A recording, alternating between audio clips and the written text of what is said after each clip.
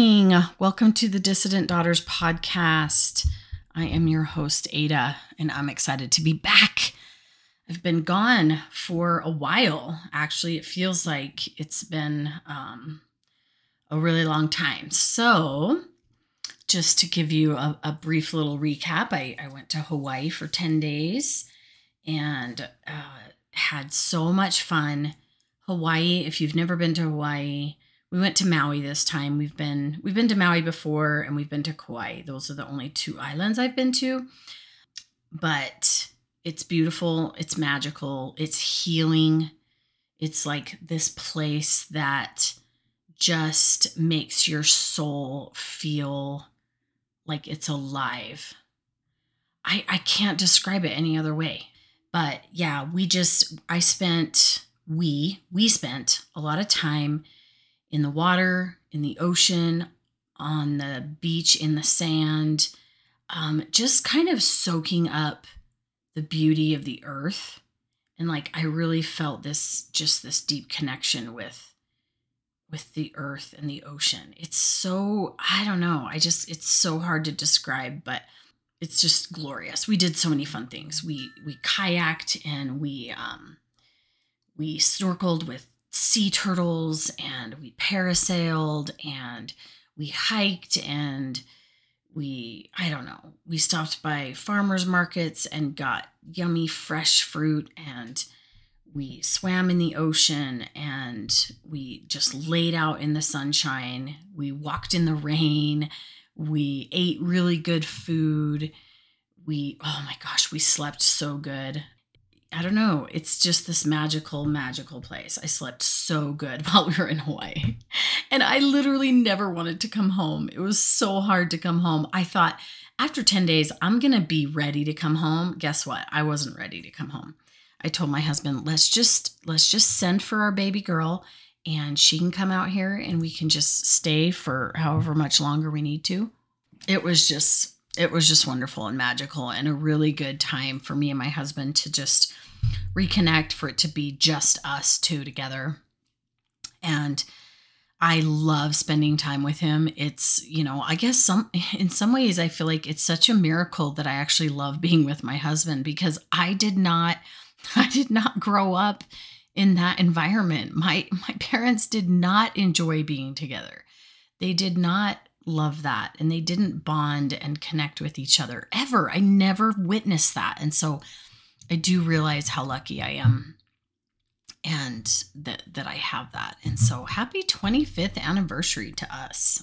It was just a really good time. Really, really fun. So what's been going on in the Mormon world? Ooh, one of the things that I watched this last week was that show on Netflix, Sins of the Mother. Oh my goodness. If you haven't seen that yet, it is crazy. And it's the Lori Vallow Daybell story and Chad Daybell story. I had paid really close attention to that story as it was unfolding, and I've listened to podcasts about it, and I thought I knew all the details, but there was actually quite a few new things that I learned from watching that docuseries. So it was really good. We binge watched it all in one night. And I mean, there's just some crazy shit. And if nothing else, like, there has to be, after all the shows that have come out in the last 6 months, and there's more coming, like, members of the church have to be genuinely like, what is happening? And you know that saying, like, where there's smoke, there's fire?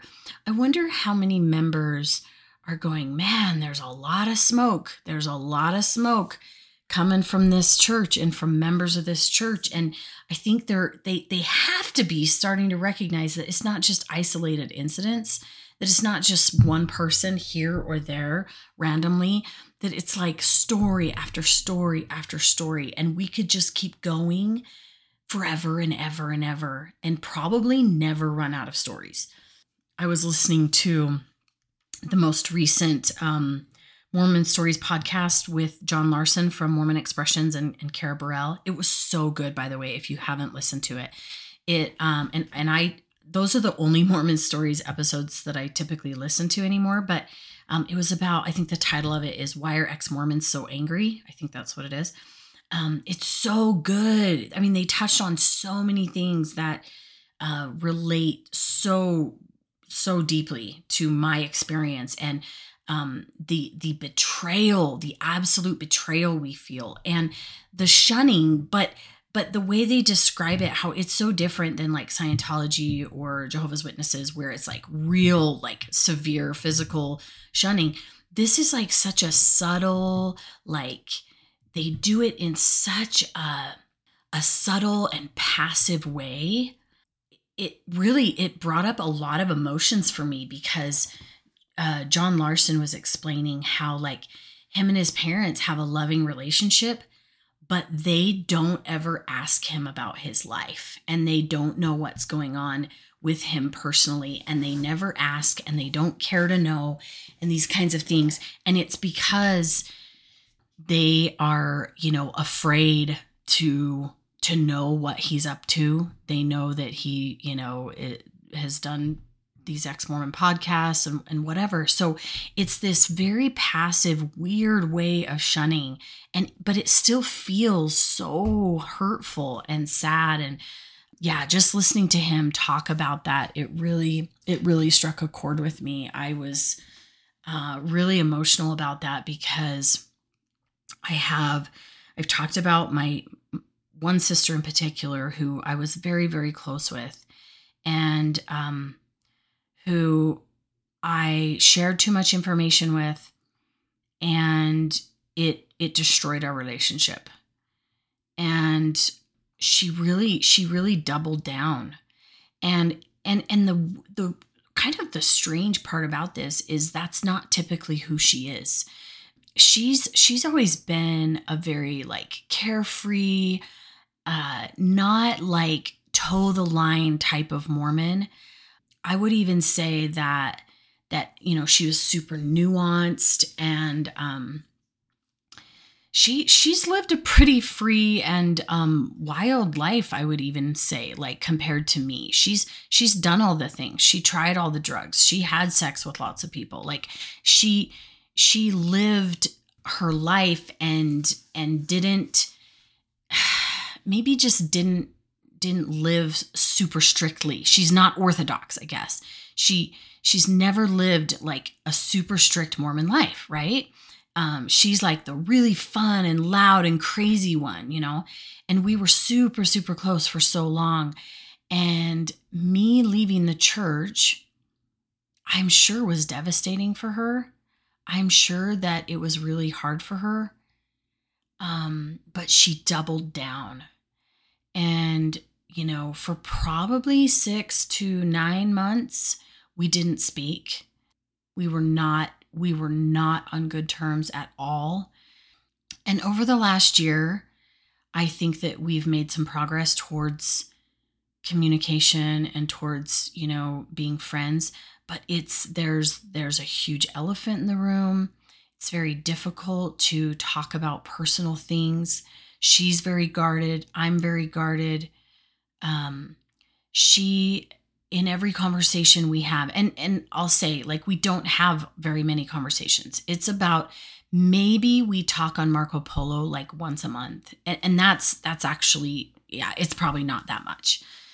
It's probably more rare than that. But, and that's only like maybe in the last 6 months that we've started to talk more. Before that, it was like once every 6 months we might have talked. But whenever she's talking on Marco Polo and telling me a story, like I'll give you an example. She, bought a new house. They had tons of issues. It's an old house. It's a major fixer-upper. They had tons of issues with selling their current house. So they ended up just renting it out and then buying the new house, knowing that, that meant that they wouldn't have all the cash out of the old house in order to put into the new house. So it's going to have to be like a much slower process of fixing it up. And so when they moved in, they put all their stuff in the basement, and they just decided we're just gonna kind of live out of the basement while we replace all the flooring and the paint upstairs, right? Well, 2 days after they moved in, their main water line broke and flooded their basement with all of their stuff, their mattresses, their clothing, their, all of their stuff down there. Did a lot of damage, right? Well, she's telling me this story, and then she says something about, the silver lining in it all and the tender mercy of all of this is that they had homeowners insurance that would cover the extent, the majority of the damage.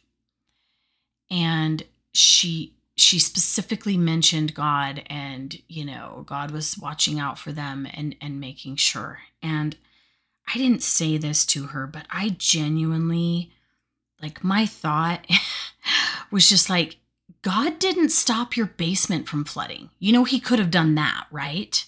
And God didn't make sure you had homeowners insurance. Your freaking lender did. Like, it's the law. Like, I'm sorry. Like, why are we giving credit to God for shit that he had nothing to do with? It's just, and she it just feels like very purposeful that she inputs this information into like every conversation we have, where she talks about God blessing her and God, making things work out for the best for her. And in this same conversation, she talked about how she literally fell and thought that she broke her collarbone. But when she went to the Instacare or ER, whatever, it wasn't broken. It was just like the AC joint separated or whatever. I don't really know much about that, but it wasn't a break. It was like a tear in her ligament or AC joint, whatever. And so again, she's giving God the credit for this tender mercy, I put in air quotes. It's sad to me. I'm genuinely sad about this because she's trying to, paint a different picture than what reality is. And I just think this is such a common tactic in members of the church. This is what they do to make themselves feel better about situations.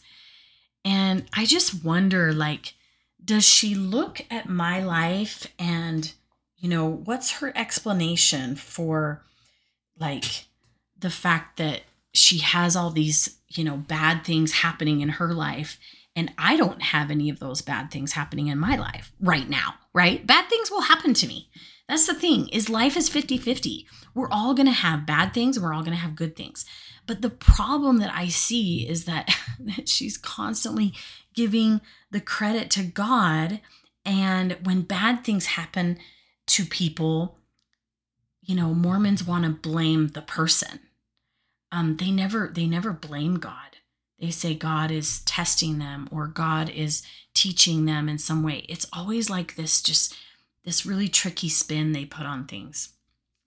But, when John Larson and Kara Burrell and John Dehlin, they all talked about how, their family relationships have significantly changed and how hard it is to have the people you love see you differently and think that you are now under Satan's control, or that that your life is now a tragedy and that you are now, headed for outer darkness. That just hit the nail on the head for me. That is precisely the reason why this is so hard and why relationships moving forward with family, with believing family and friends, is so hard, because for that very, very reason. And, every conversation comes back to something to do with the church. And that's just it's really, really hard for me. And my husband and I were talking after we watched that episode together, and we talked for a long time after it. And there's just this this hope kind of like, I wonder if this family member will ever figure it out and leave. Like, you hope so, but you also I don't want to be just like them where they're hoping and praying for us to come back. Like it's just really complicated and difficult. And I know, like, I felt that when my son left the church. I really like felt so brokenhearted about it and so sad about it. And then, the praying for him to eventually come back started. And that's just not a way to truly unconditionally love somebody, is hope that they change, right?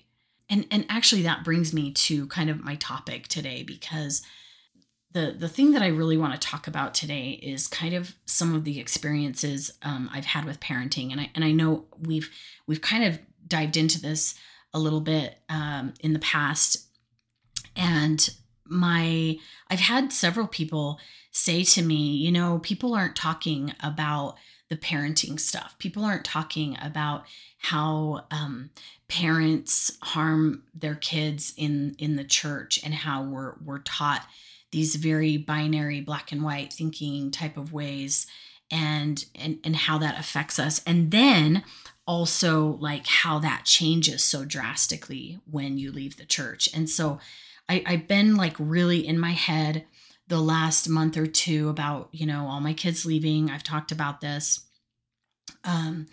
They are growing up and they're flying the nest, and it's complicated and it's hard and it's difficult and it's sad, and it's also something to celebrate and to be happy about as well. So it's complicated, but sometimes I get in my head when I'm reflecting on, like the job I've done as a parent, and, how like what responsibility I have in terms of like my kids' mental health and how well they are thriving. And I know that like I can't take full responsibility for everything in my kids' life, but I definitely do, I'm aware of my role, right? And how my actions impact my kids. And I have, I've had a really complicated relationship with my oldest child, who is my son, my one and only son. And anyone who knows me well knows this about me, and if you've listened to my podcast, other episodes, I've talked about this quite a bit. I have this really strong, I don't want to call it love-hate, because obviously I never hate my son, but you know how like some relationships, the pendulum swings really far. Does that make sense? I don't know if people experience this, but you know how like if a relationship is really hard, really, really difficult, it can also, the pendulum can swing totally so far the other way that it's like an even deeper, stronger bond and love because of the hard things that you've been with. Does that make sense? Like, I don't know if other people feel that, but and I think it goes the same for like people who have a lot of emotions. Those pendulums swing really far, right? And then you've got people like my husband, who his pendulum stays very close to the center. It kind of shifts back and forth, just, very small amounts. But then you've got people like me who have a lot of feelings, who have, much bigger highs and lows. I think that I'm getting a little bit more balanced in my age. I'm not my pendulum does not swing as far, but my son definitely is more like me.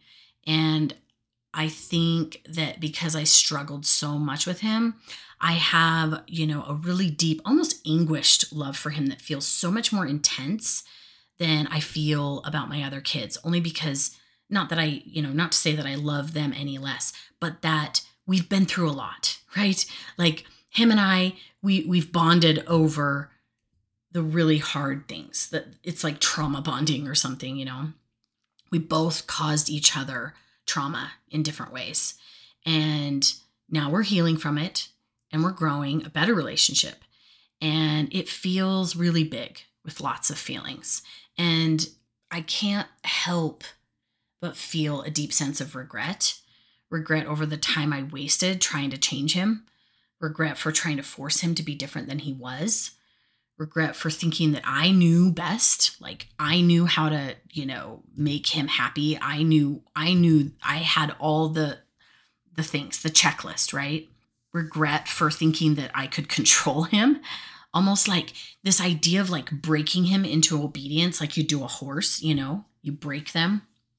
He was a wild child. and I hurt him. And I made him believe that he wasn't good enough. I made him question his own knowing.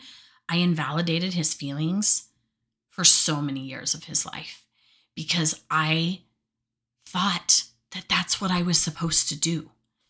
You guys, like we are put in this position of like being told that it's our job to make sure that our kids learn the gospel and have testimonies and check off all the boxes. And when you have a child that has a completely different idea of the way that life is supposed to go, and they're very opinionated and very strong-willed, the idea is that, well, I just got to come down harder on them. I just got to control them more. I just have to do more to make them stop being that way. And that's where so much of my regret and my sadness comes from. And I feel like, now he has a lot of work to do to undo the harm that I did to him. And that makes me just incredibly sad. And I feel like I want to fix everything for him now. I don't want anything to hurt him. I don't want him to have to face anything hard because of me. I feel this need to make sure he doesn't suffer in any way anymore. And I just really have to work hard at forgiving myself. And I'm probably not the only one who has these thoughts and feelings. I think when you leave Mormonism, you tend to kind of sit back and reflect on all the things you were taught and all the things you believed yourself and all the things you taught to others. And you can't help but have regrets, right? And that actually brings up another thing I've been thinking about is the people I taught on my mission. I can't remember if I've told this story, so I apologize if I have. But essentially, my golden family, and if you've ever served a mission, you know what that means. We met a family who I labeled my golden family because they were perfect. They were looking for meaning in their lives. They loved what we were teaching them. They loved us. They just embraced us with open arms. They did all the things. They were just amazing. And it did not take very long for them to commit to baptism. And then there were some like complicated things where like one of their daughters, so it was a husband and wife and two daughters. And I want to say the daughters were probably like 12 and 14 years old. I don't know exactly because it's been, 25 years.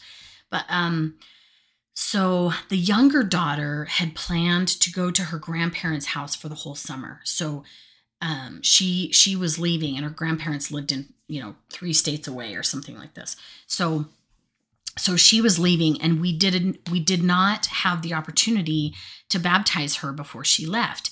And so what ended up happening is the wife says, well, why don't you go ahead and, maybe the older daughter and my husband can get baptized and then I'll wait and I'll get baptized with my younger daughter when she gets back. And we thought, oh, you know what? This is perfect because we can baptize the husband and the older daughter.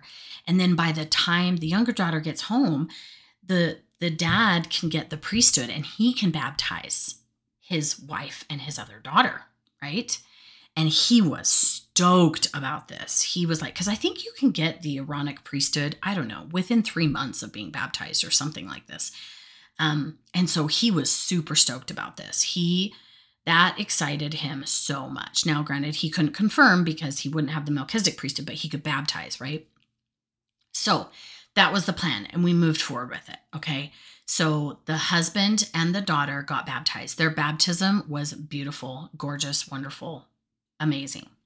They were so excited about their baptism, and they told they told the wife's family, like they happened to, talk to her family on the phone, and they said, oh, guess what? We just got baptized into this church. And this family shared, they were like, oh no. So then the in-laws tell him all kinds of things bad about the church. And he like loses his mind. It is devastating to him. And he calls me one day. He calls me that day and calls me my companion. But him and I were especially close. Like, yeah, we just bonded, right? He calls and he says, I'm sorry, but we have learned all of these things about the church and we feel like we've been lied to. And I lost it. It was like my heart was ripped out of my chest. I've never been so devastated up until that point in my life. Like I'd never been so devastated in all my life.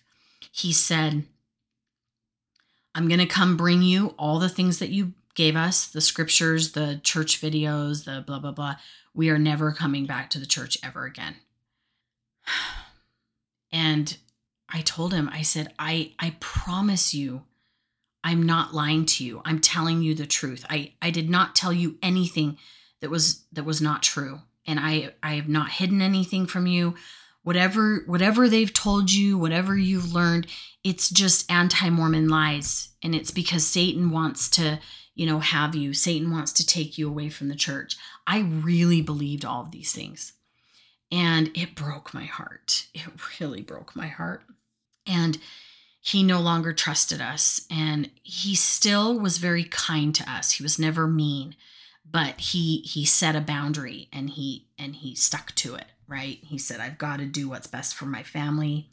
And the relationship with my in-laws is important to us. And they said that if we join the church, that they will never speak to us again. And so it was really, really difficult. Well, this is one of the things, like I was saying, like when you leave the church, you stop and reflect on everything you did and what you believed and what you taught others, right? And so this family is one of those times when I'm doing that. And I just did this yesterday, so I'm kind of freaking out a little bit about it. But I found the guy on Facebook. You know what's so sad is I can't remember his wife's name, but I remembered his name. And I found him, and he's not married to that wife anymore, which is sad to me. But, that happens. But I found him and I messaged him. And I could see, based on what I could see from his Facebook profile, that he was not a part of the church. So a little bit of me was like super relieved. I'm like, oh, thank God he didn't like go back and eventually end up back in the church. I mean, I didn't think that he would, but there was a chance, right? So I messaged him and I apologized. And I told him like, hey, I've left the church. All those things were true, but I didn't know it. I promise you, I never tried to mislead you or, lie to you. I had been brainwashed since birth. I had been taught all the things that I taught you. And anyways, he hasn't responded yet. So I don't have the end of that story. But when I do, I will share it with you. But it's kind of for me, it's part of the healing process of like, I've got to make amends. I've got to fix the mistakes I made as best I can. I know that I can't take back the things that I've done. I know that I can't reverse time and change how I raised my oldest son and how I mentally and spiritually kind of abused him, manipulated and tried to control and all of these things. And that's a really hard reality to realize that you did those things. But that's, that's the reality of it. And so that's one of the biggest things I struggle with. My life coach has heard me talk about this a million times. She's helped me get really curious about all my feelings around my parenting and how they're so intertwined with the church and what I was taught growing up. And she's really helped me to become like more of an observer of my thoughts and to accept what is when it comes to like the outcomes of my parenting. And in some ways, my son, he has honestly become one of the most emotionally mature 23-year-olds that I have ever known. He's incredibly sensitive and empathetic to others. He's super smart. He's opinionated like no one I've ever met, but he's also open to learning and changing his mind, which I love because we can have discussions and he's not so set in his ways that he isn't open to learning. He loves to make people laugh. He loves to teach people about the things that he's passionate about. He's super driven. He's so fun to be around. He loves, being kind of in a social setting. So when I look at all the good things that he is, it helps me to not feel like I totally failed him as a parent. But then also it's like, well, he just, he was born with all that good stuff and he is all of those good things despite everything that I did. Hey, so I'm going to jump in here and I'm recording this separate from the rest of my episode, but I was editing my episode and I found this story. This story popped up in the news today about a Clearfield man being found guilty of assaulting his son during an argument that started when his son said he did not want to go on a mission for the Church of Jesus Christ of Latter-day Saints. This story was on KSL this morning, and it is so sad. And this is totally relevant to this topic that we're talking about in this episode. And so I wanted to record a little blurb about this story and kind of add it into my episode. But apparently, let's see, it was 2 years ago, the police were called to this residence on a report of a fight between Scott Warner and his 18-year-old son, that he had attempted to remove his son from the home after his son stated that he did not want to go on a mission. The son told police that he and his father were arguing, and after he told him he was not going on a mission, his father grabbed him by the arm, and the two began to physically fight. The victim reported that during this fight, he was knocked to the ground, and Scott, the dad, began to strike the victim's head into the wall repeatedly, as well as squeeze the victim's neck and with both hands, the charges state. The police say that multiple scratches were visible on the son's neck, and he was shaking while speaking to officers and was hesitant to provide details about what had happened. Officers on scene then spoke to the father again, who told them he had tried to forcibly remove his son from the residence as it was his home.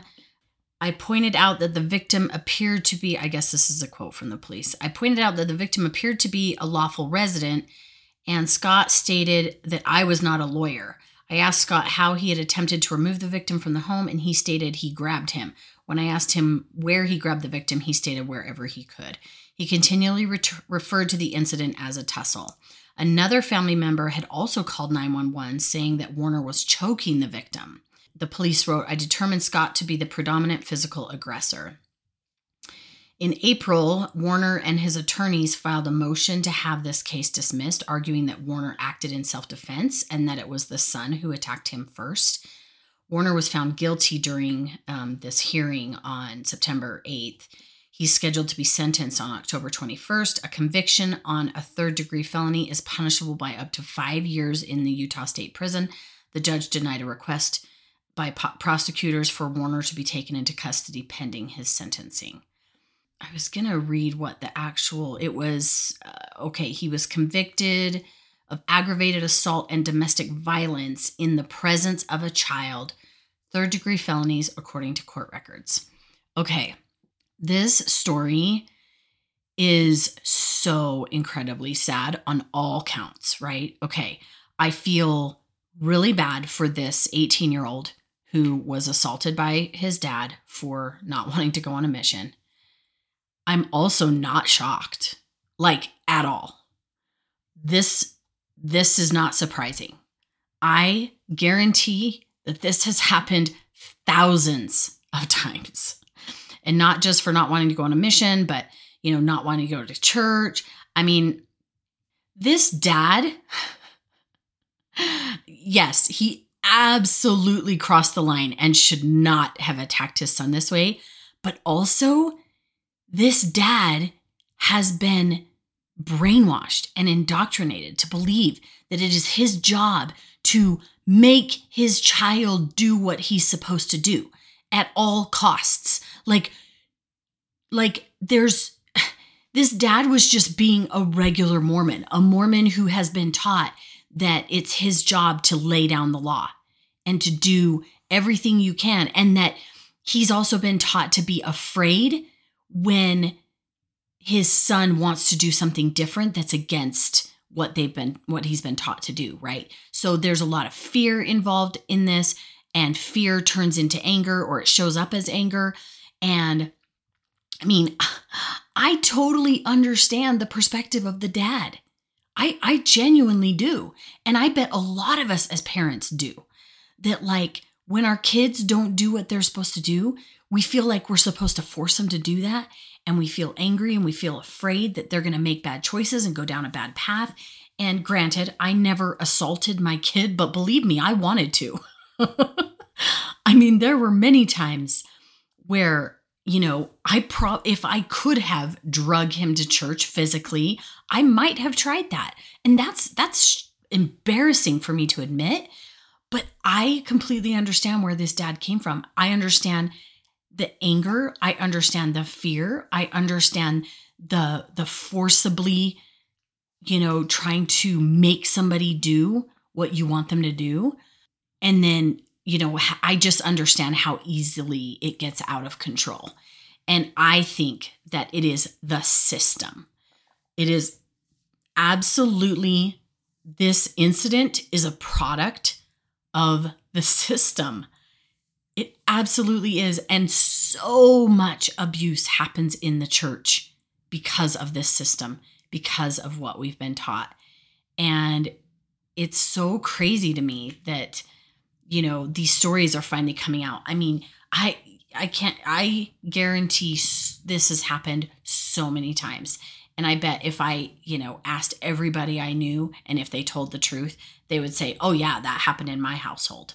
Or yeah, I did that. Or yeah, I experienced that. I was a victim of that, right? But it's not talked about, and it's not typically admitted, right? Nobody admits to doing this, but this guy got caught, right? And he's facing the consequences. And I think that it's a reality check for all of us. It's a moment to like think, okay, what is at the bottom of this, right? It's a system that is fucked up, and it is creating some incredibly unhealthy ways of parenting. So, okay, back to the podcast. I was listening to a podcast this past week with a parenting expert, and she talked about one of the most important skills that we can learn as a parent is repair work. And by that, she means like apologies, right? How to repair things. And that hit me so hard because that's exactly where I'm at. One of the things that was super hard for me with like my mom, she made a lot of mistakes, as every parent does, right? My mom didn't always do the most healthy things. She was, you know, and still is in the church. She wasn't very nurturing in the way that I needed it. And one thing that I always wanted from her was just validation that my feelings were valid, acknowledgement of like her mistakes when she hurt me, or an apology. I never expected her to be perfect, right? I don't think anyone expects anyone to be that. But if you have a difficult relationship with a parent, you know that sometimes you don't communicate those hurts that they've caused you because either you've done it in the past and it's turned into your parent being this super fragile, you know, hurt person, and oh, you hate me and I've totally failed and I'm the worst mom and blah, blah, blah, blah, blah. And then you backpedal and you basically take back what you said and you tell them, oh, I didn't really mean that. It's, you know, no, I mean, you're a really good mom. You're fine. Everything's fine. Everything's fine. And you wish you had never said anything. Okay. This has totally happened to me. And if it hasn't happened to you yet, just thank the Lord. It's really hard. It's really invalidating, because what it says is that my parent is too fragile to recognize the harms that they did. And so therefore, like, I can't talk about it. And because I can't talk about it and because they can never validate it, it feels like you can't ever heal from it. And then, a lot of us just never bring it up with our parents because we suspect that they'll never validate our experience, and therefore we never try to communicate it. So, my mission has been to allow my kids to communicate the past hurts, to acknowledge that and validate their feelings. And I can apologize and own up to my mistakes in parenting. I don't have to become a fragile, needy person that requires my kids to make me feel better about myself or my parenting skills. Like that requires my kids to say, "Oh no, my feelings are fine. I'm fine. You did great," and to, just kind of bottle up what hurts they had, right? No matter how much we try to be the perfect parent, we're going to screw up our kids in one way or another. There's literally no such thing as a perfect parent. We are going to make mistakes. We're going to make huge mistakes. And we have to learn how to be sturdy, meaning like not fragile. We don't need our kids to validate us or praise us for everything we did. We need to be emotionally mature enough to own our shit and to work through it, apologize for mistakes that we make, and move forward. And that can be super hard, especially if it's never been modeled for you, right? I think a lot of us experience this, like really poor modeling of parenthood. And if your parent never apologized for anything, then it's hard for you to even know how to do it, right? It's a process. It's a process. So I listened to a podcast with, it was Brene Brown's podcast, and she interviewed Harriet Lerner, who has a book called Why Won't You Apologize? And it's all about how to give and receive apologies, and how, like, the need for apologies, how important apologies are, that, why they matter and what is required for healing past hurts and things like this. It is so, so, so good. And I listened to that podcast twice, because I even made notes and all kinds of stuff. And her book is on my list of books to read. Of course, I have a huge long list, so I haven't gotten to it yet. But this is something that is important to me, because I recognize that one of the things that I felt so brokenhearted about is that my mom couldn't apologize to me. When past hurts were brought up, she became the fragile parent who I then had to console and say, "I'm sorry for having feelings. I'm sorry that you hurt me." Like, I was the one giving the apologies. And my mom was the one crying, saying, "But I thought I did everything I could do for you. And it's so devastating to hear that I was the worst mother ever." And over dramatize it. And it's so, so, so hard. And so back to what I was saying, just like, we need to be emotionally mature enough to own our shit and to work through it, to apologize for mistakes and to move forward.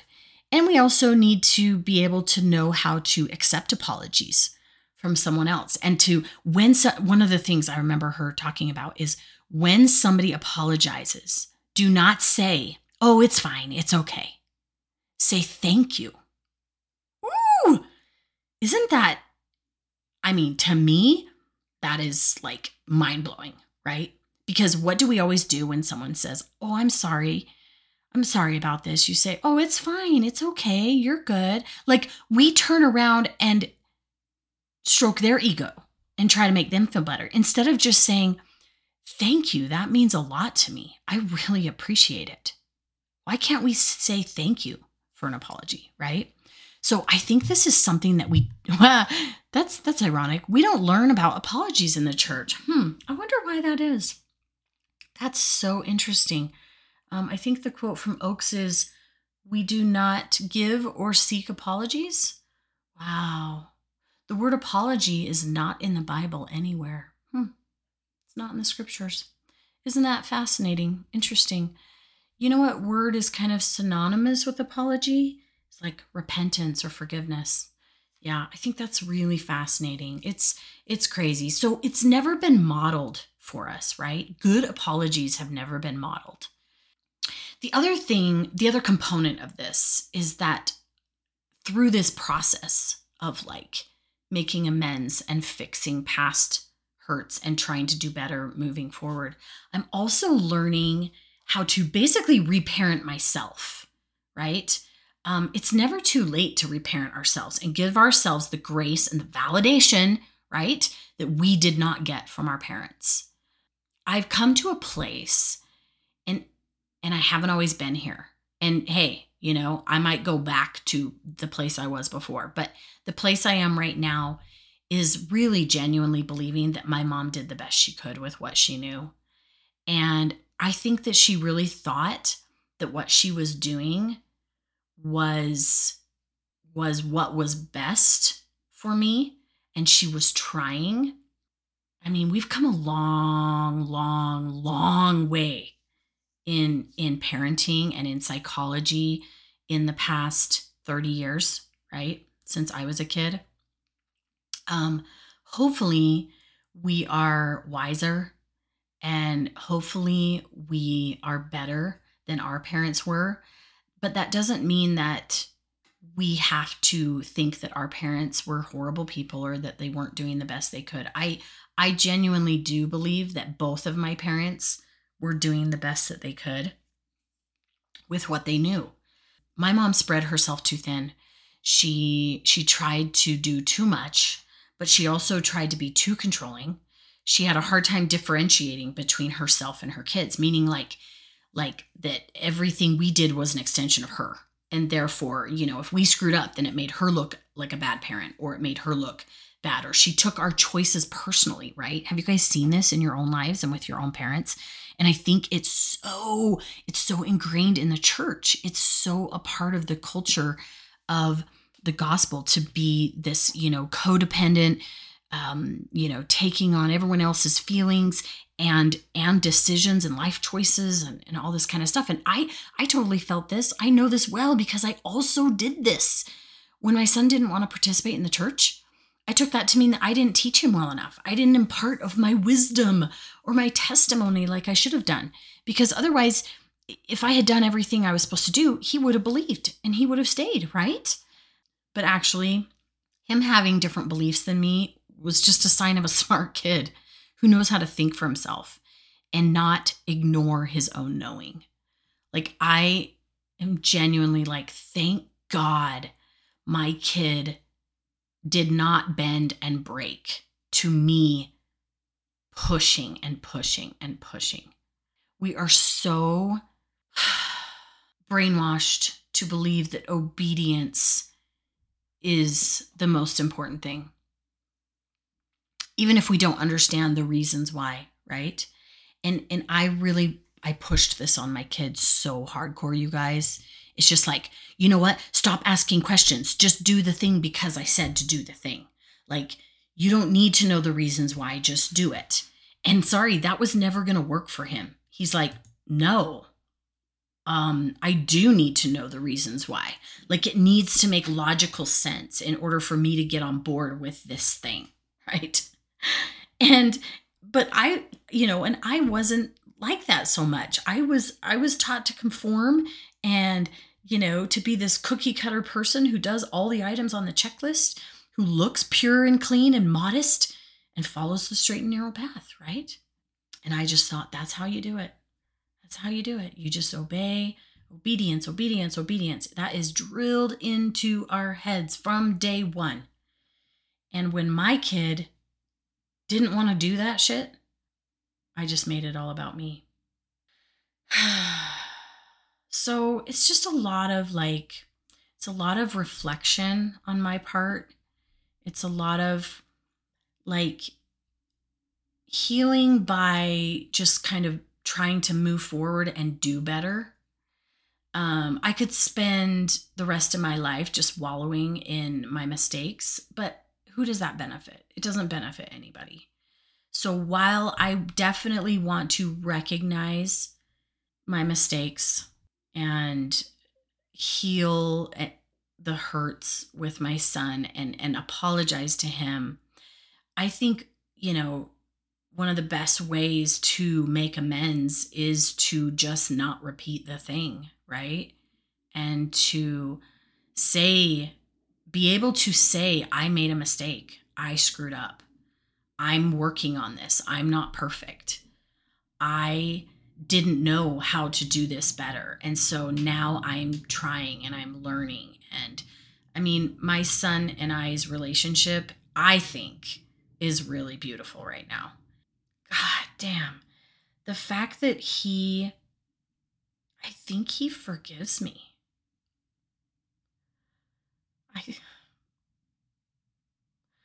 I think that he's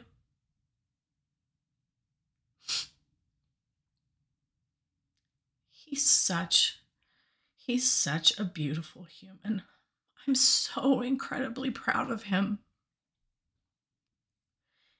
And I think that he's going to do better. If he's ever a parent, he's going to do better than I did. Because hopefully I've modeled for him, even though I modeled a lot of unhealthy things. Hopefully I've modeled for him repair work and the fact that people can change. That I can change my mind about something, that I can recognize something unhealthy and do it different moving forward. And I really hope and pray that that is the case for him. And I think it is. I genuinely feel super hopeful about his future because of that, because of his freaking resiliency and his ability to forgive me. It's just, it's everything. It means a lot to me. Whew. Sometimes I just have to give myself kind of the green light, the ability to let my feelings out, to go inside of myself and reflect and be curious about what I'm feeling, why I'm feeling, and not brush it off, push it aside, push it away, push it down, and make it go away because it's uncomfortable. It's really uncomfortable to recognize failures. It's really uncomfortable to recognize when you've made mistakes. But one thing that my son said to me the other day was that he said, because he's doing something really, really difficult in the military. And he said, I'm okay if I fail as long as I don't quit. He's so incredibly wise. Failure is not the worst thing, you guys. At least you tried, right? At least, and you keep trying and you don't give up. Failure teaches us, I think, just as much or more, probably more than success, right? And so I'm really, really, really just grateful for that. And I mean, I haven't even started all the the processing and healing and apologies to my daughters. I'm still working on my son. I'm going to have a bunch of things to answer for with my daughters too. And we all are. And I guess if we can just, set our expectations that no matter how much we do, there's going to be mistakes. We're going to screw up because we're not perfect. But think about how much of a difference it makes when you can say, I'm sorry. When you can own it. Not I'm sorry, but. No buts, no excuses. Just I'm sorry. And I'm going to keep trying to do better. That is so powerful.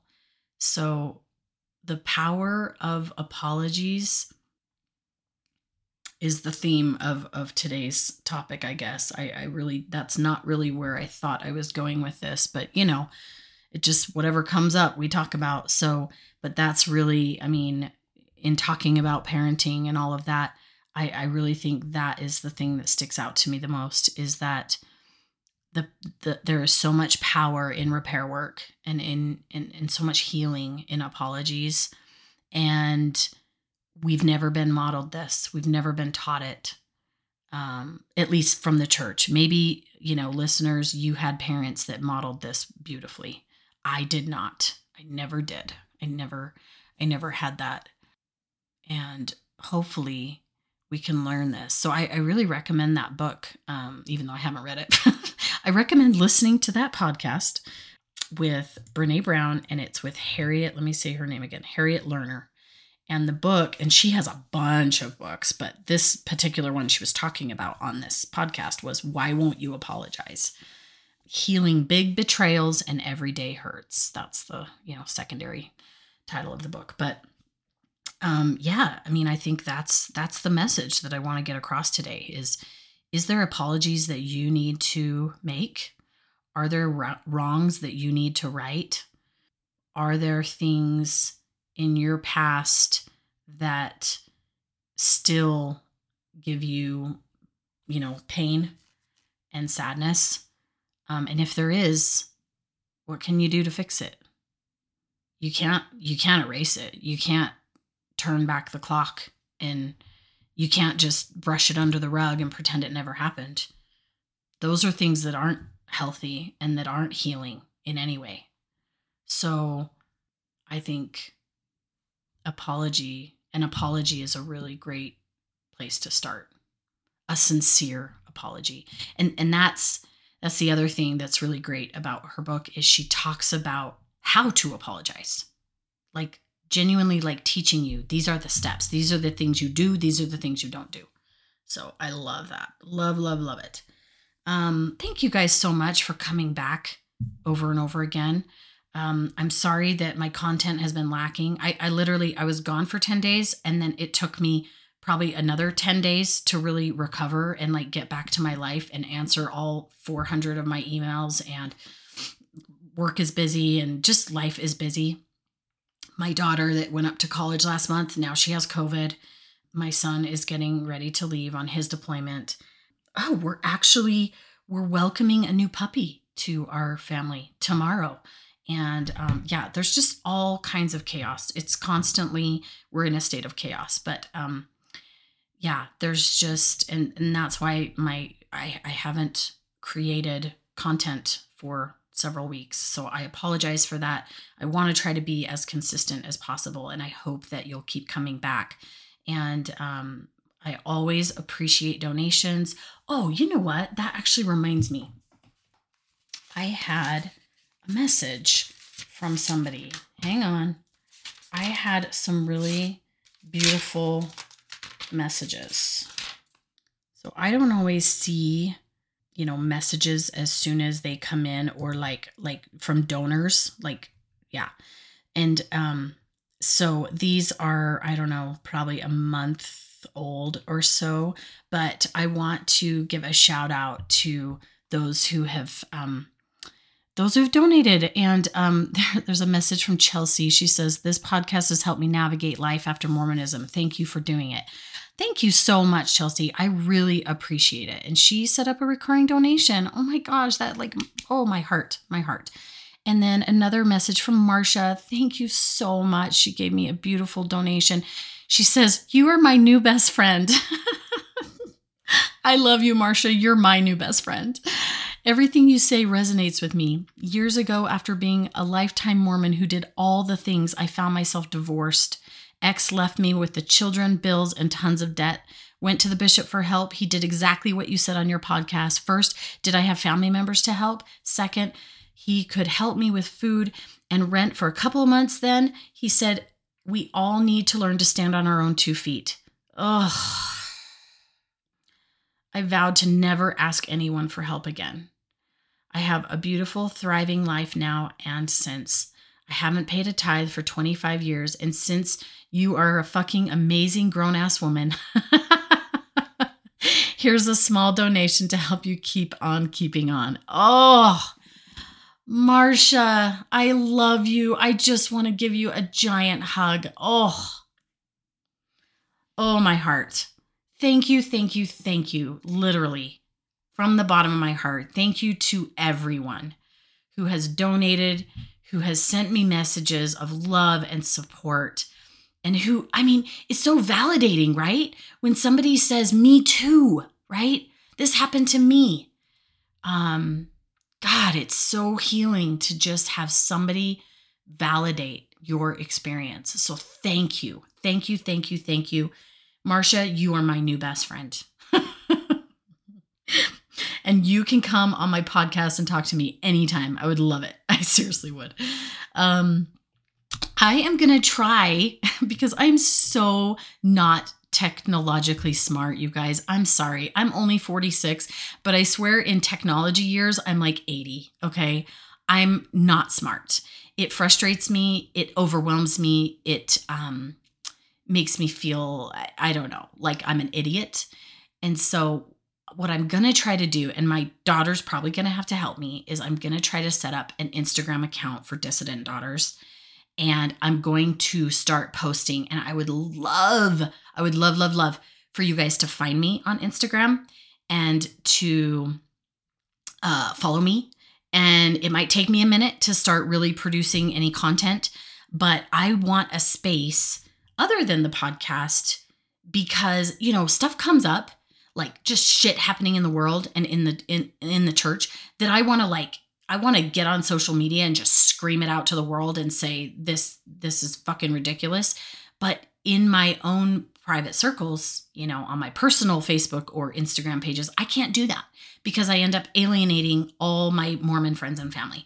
So I need this, I need another outlet to be able to share the things, and to be able to say with no filters, how I actually feel about things happening in the world. So yes, I am setting up a Dissident Daughters Instagram page.